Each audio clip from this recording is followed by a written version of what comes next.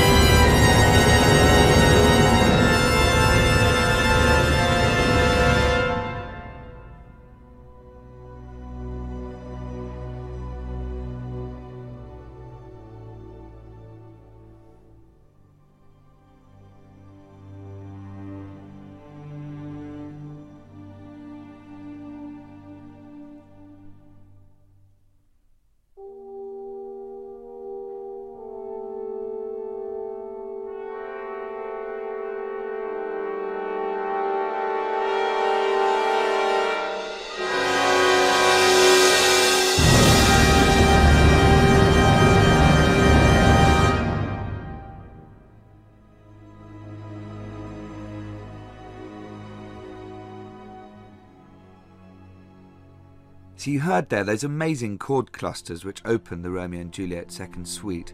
The horns and the brass pitted against each other, but now the big tune, perhaps the most famous tune in the whole of the Romeo and Juliet ballet.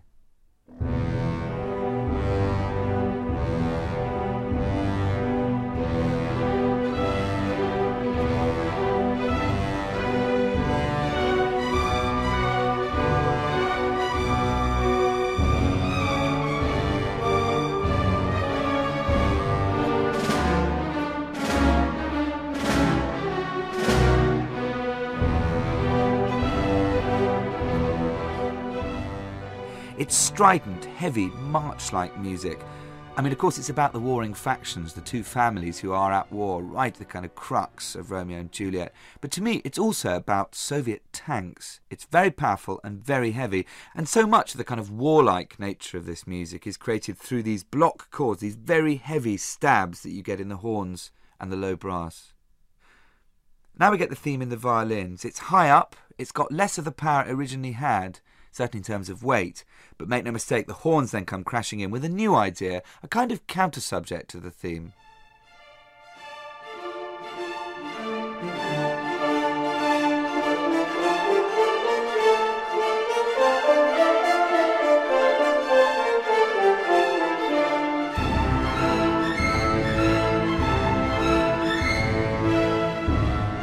And in the next paragraph, that counter-subject goes right down to the very bottom of the orchestra. You can hear it in the trombones, the tuba, the piano, the cello, the double bass.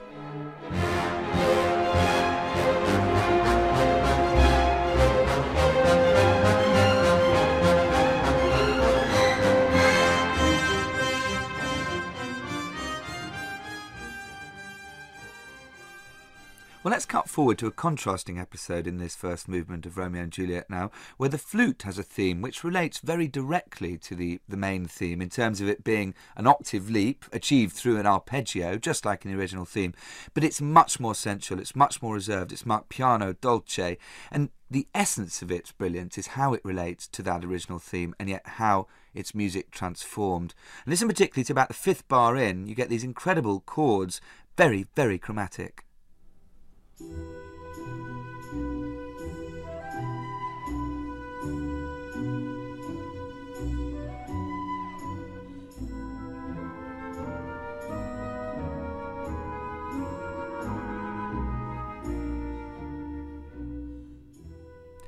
The third time the flute has this tune, the first violins come in by way of a kind of decoration. It's sort of an extra counterpoint to this flute theme. A kind of chromatic, but also arpeggio bass figure they have. And very interesting to listen to how Prokofiev then varies it, not by changing the notes, second time you hear this first violin phrase, but by texture. Having been just straight quavers, it becomes semi-quavers. He chills the temperature. And then a little bit later, you hear the celesta with the same material.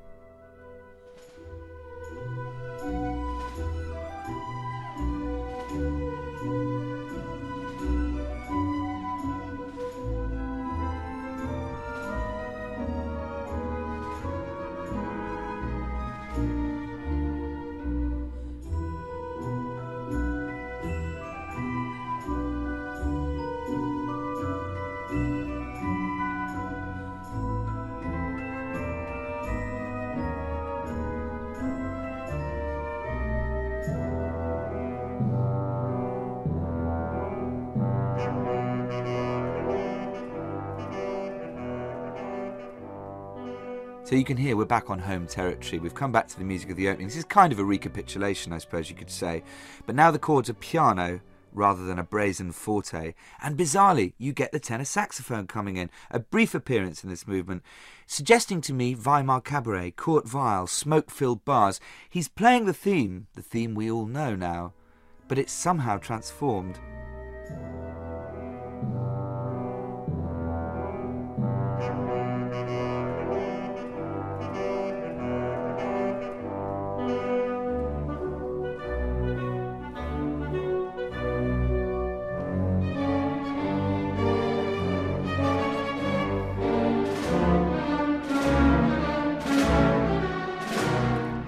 Did you hear there the subtle and deft way that he passed the theme around the orchestra? It started with the tenor sax, it went to the clarinet, then it went to the first violins, and then the oboe and cor anglais joined in as well on the end of it. He's varying the texture by passing the theme around, but never for a minute losing the line.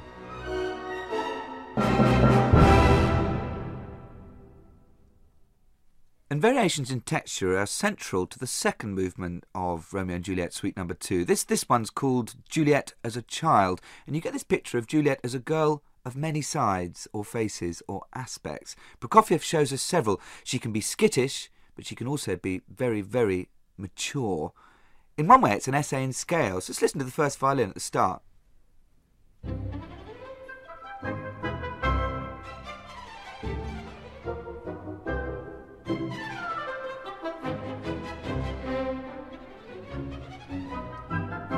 So you can hear all these major scales going on in the violin, some of them so-called perfect, just straight scales, others what you might call imperfect. In other words, that at various points along the way, he'll bend the pitch. And what I think he's suggesting here is this very skittish picture of Juliet, who I suspect was a thoroughly hyperactive child in Prokofiev's mind. What happens now is that the glockenspiel takes up this downward turning scale, and again he's sort of picking out the imperfect notes of the scale, as it were, the least wholesome notes, and he's playing it at quarter the speed.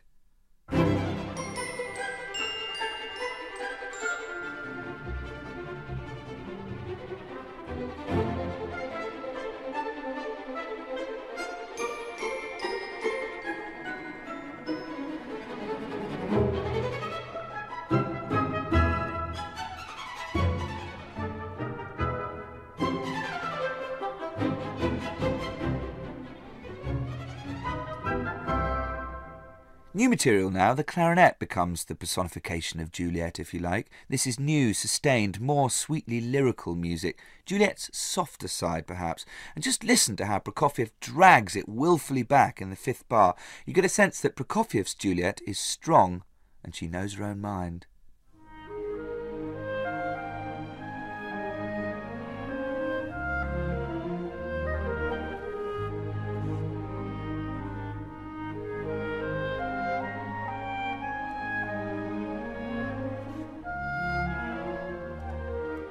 Up in the ante now, he goes up a semitone.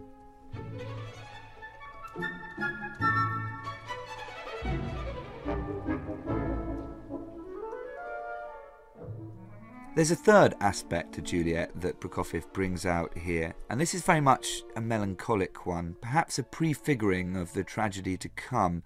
You get it very plaintively in the two flutes and then subsequently the clarinets. Listen to it from just before the flute comes in with this melancholic theme. And you'll notice that we've been in A major, very garish, with a nice bright C sharp in the middle of the chord. The flute then comes in with the theme on a C natural. And you're not sure, are you in C major now, or have you just gone to A minor? And the reality is, it's a mixture of the two.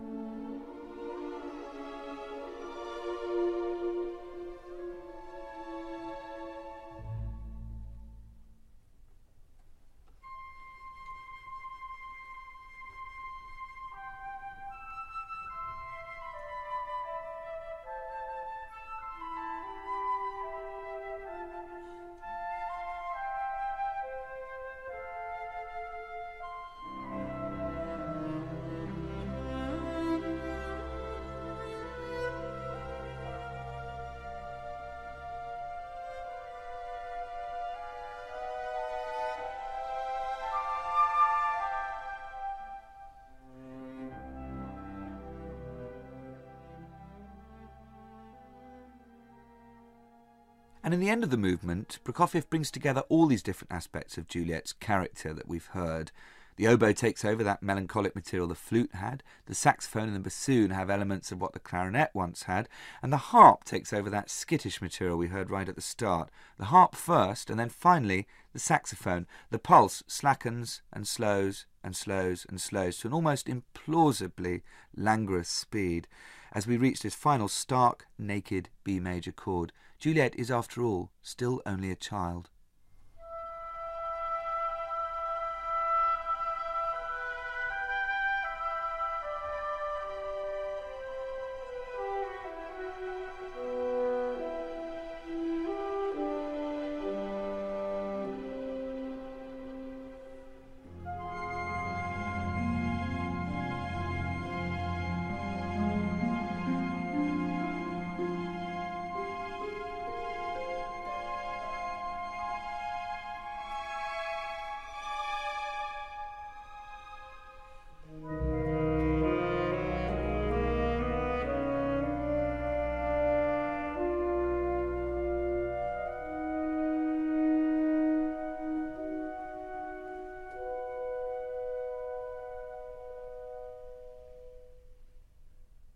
So if Juliet is a very complex character, as we've seen, then Friar Lawrence is almost monochromatic. He's like a cameo role. He just gets this one tune, which is an interesting new sonority. You get solo bassoon together with pizzicato, viola, cello and bass. And a lot of the time, particularly cellos, are quite high in register. So you get this almost comical sense. It's warm, but funny. A touch of Friar Tuck, perhaps?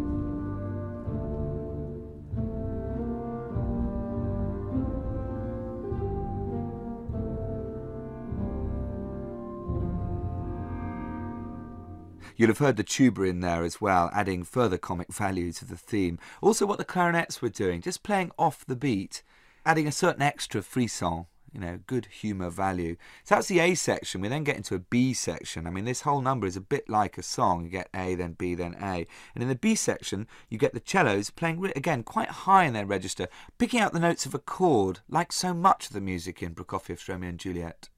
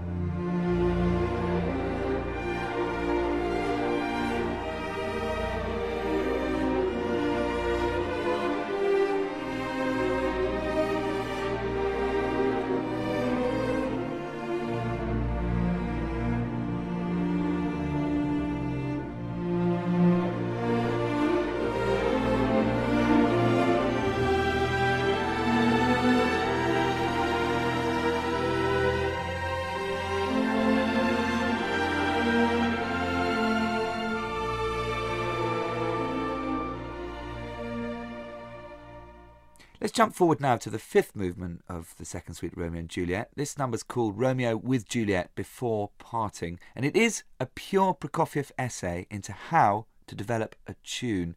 You hear the tune first in the flute, in its pure form, being the love of Romeo for Juliet, I suppose. And the accompaniment is interesting. It's a bit like a clock ticking. It's like these are their last moments together.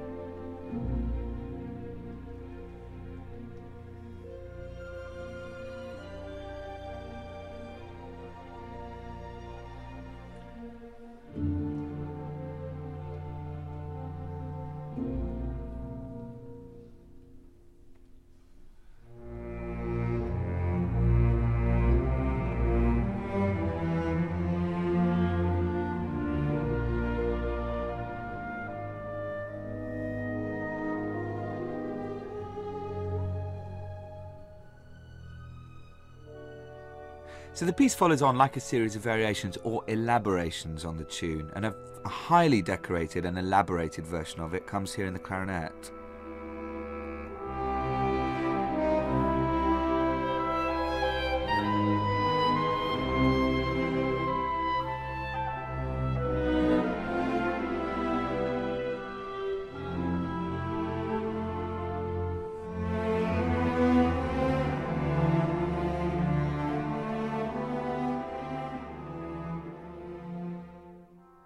Solo viola is the next person to have a chance to elaborate on this theme, and it's interesting how complex it's become by now, and you get all these passing blue notes. So when the viola's on the way up you get F sharps, when he's on the way down you get F naturals. Passing blue notes, little moments of dissonance. It's very jazzy.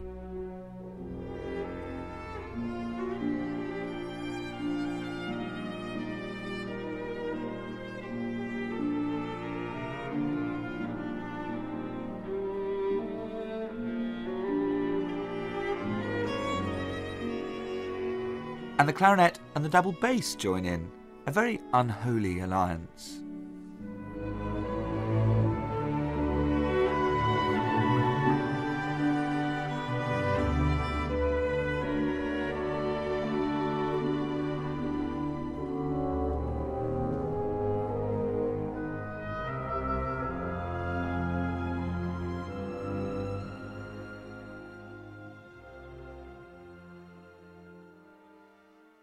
And at the climax of this movement, Prokofiev has genuinely distilled down the thematic content of the melody, and it's truly reinvented, spaced out, majestic, sort of pure film music.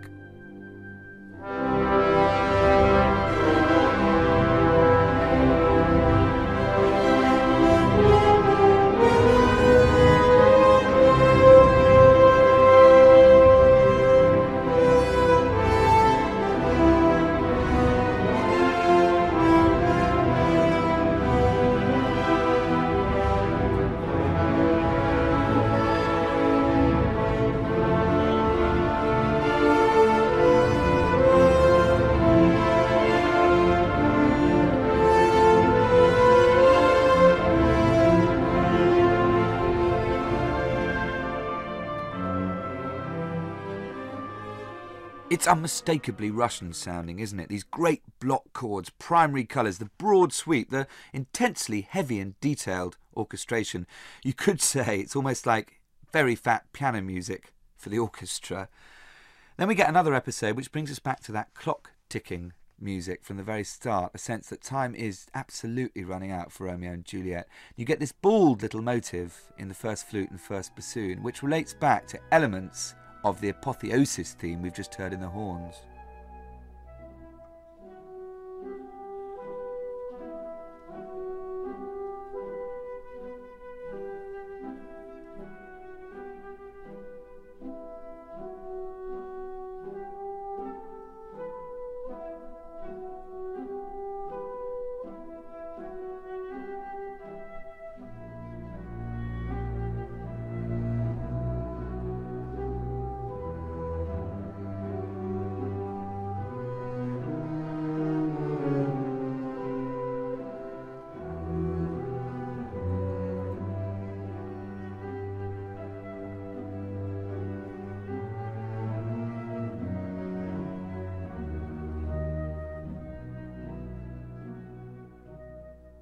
And did you hear there in the basses and the tuba a kind of distorted memory of that first Montagues and Capulets theme? But now they don't even make it quite up the octave. There's a sense of it being pinched, not quite perfect. The desolation for Romeo and Juliet at parting.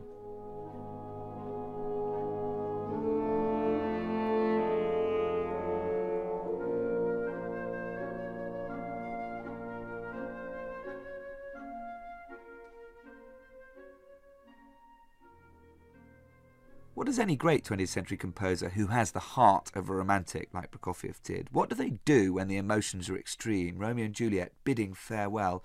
Well, of course, he becomes tortuously chromatic, cramped, constricted intervals and harmony, that clock-ticking theme sort of fizzling out, the sheer desperation of it.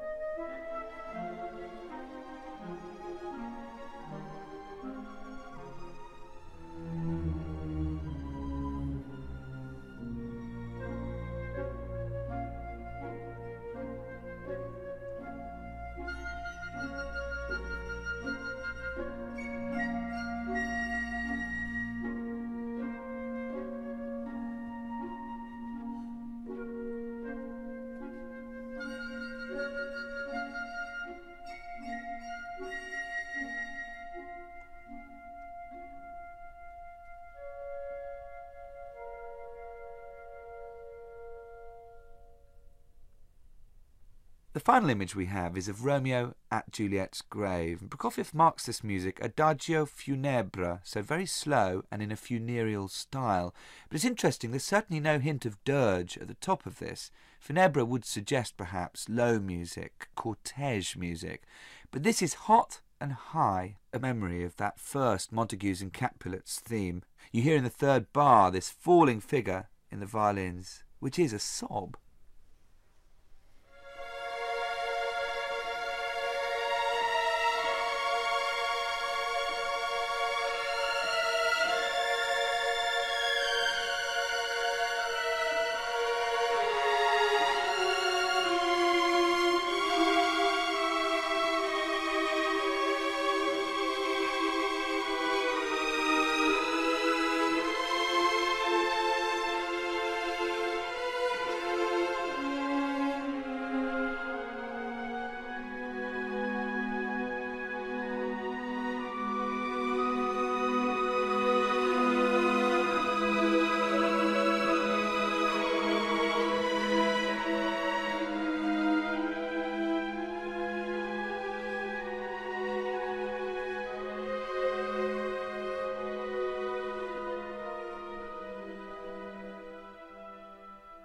I sense the slow pulse of a saraband here. I imagine that's how it would be danced. And when the full orchestra come in, Prokofiev transforms that sobbing theme into something which is a full funereal lament.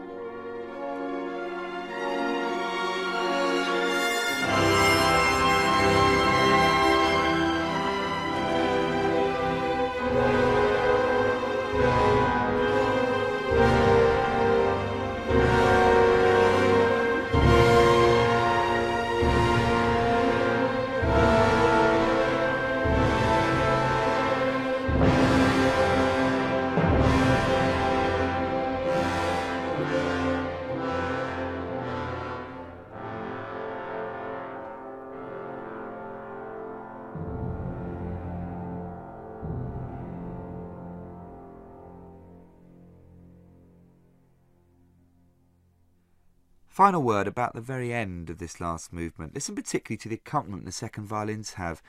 It's a kind of heart flutter sound, triplets with dotted rhythms, which then get taken over, slowed down and much simplified in the tuba and finally in the bass clarinet and double basses. And gradually it just peters out, literally Romeo's heartbeat dying. Listen also to the extraordinary voicing of the final chord. You've got great extremes of high and low, again very pianistic. It's almost as if Prokofiev's got his right hand right at the top of the instrument, his left hand right at the bottom. There's nothing really in the middle.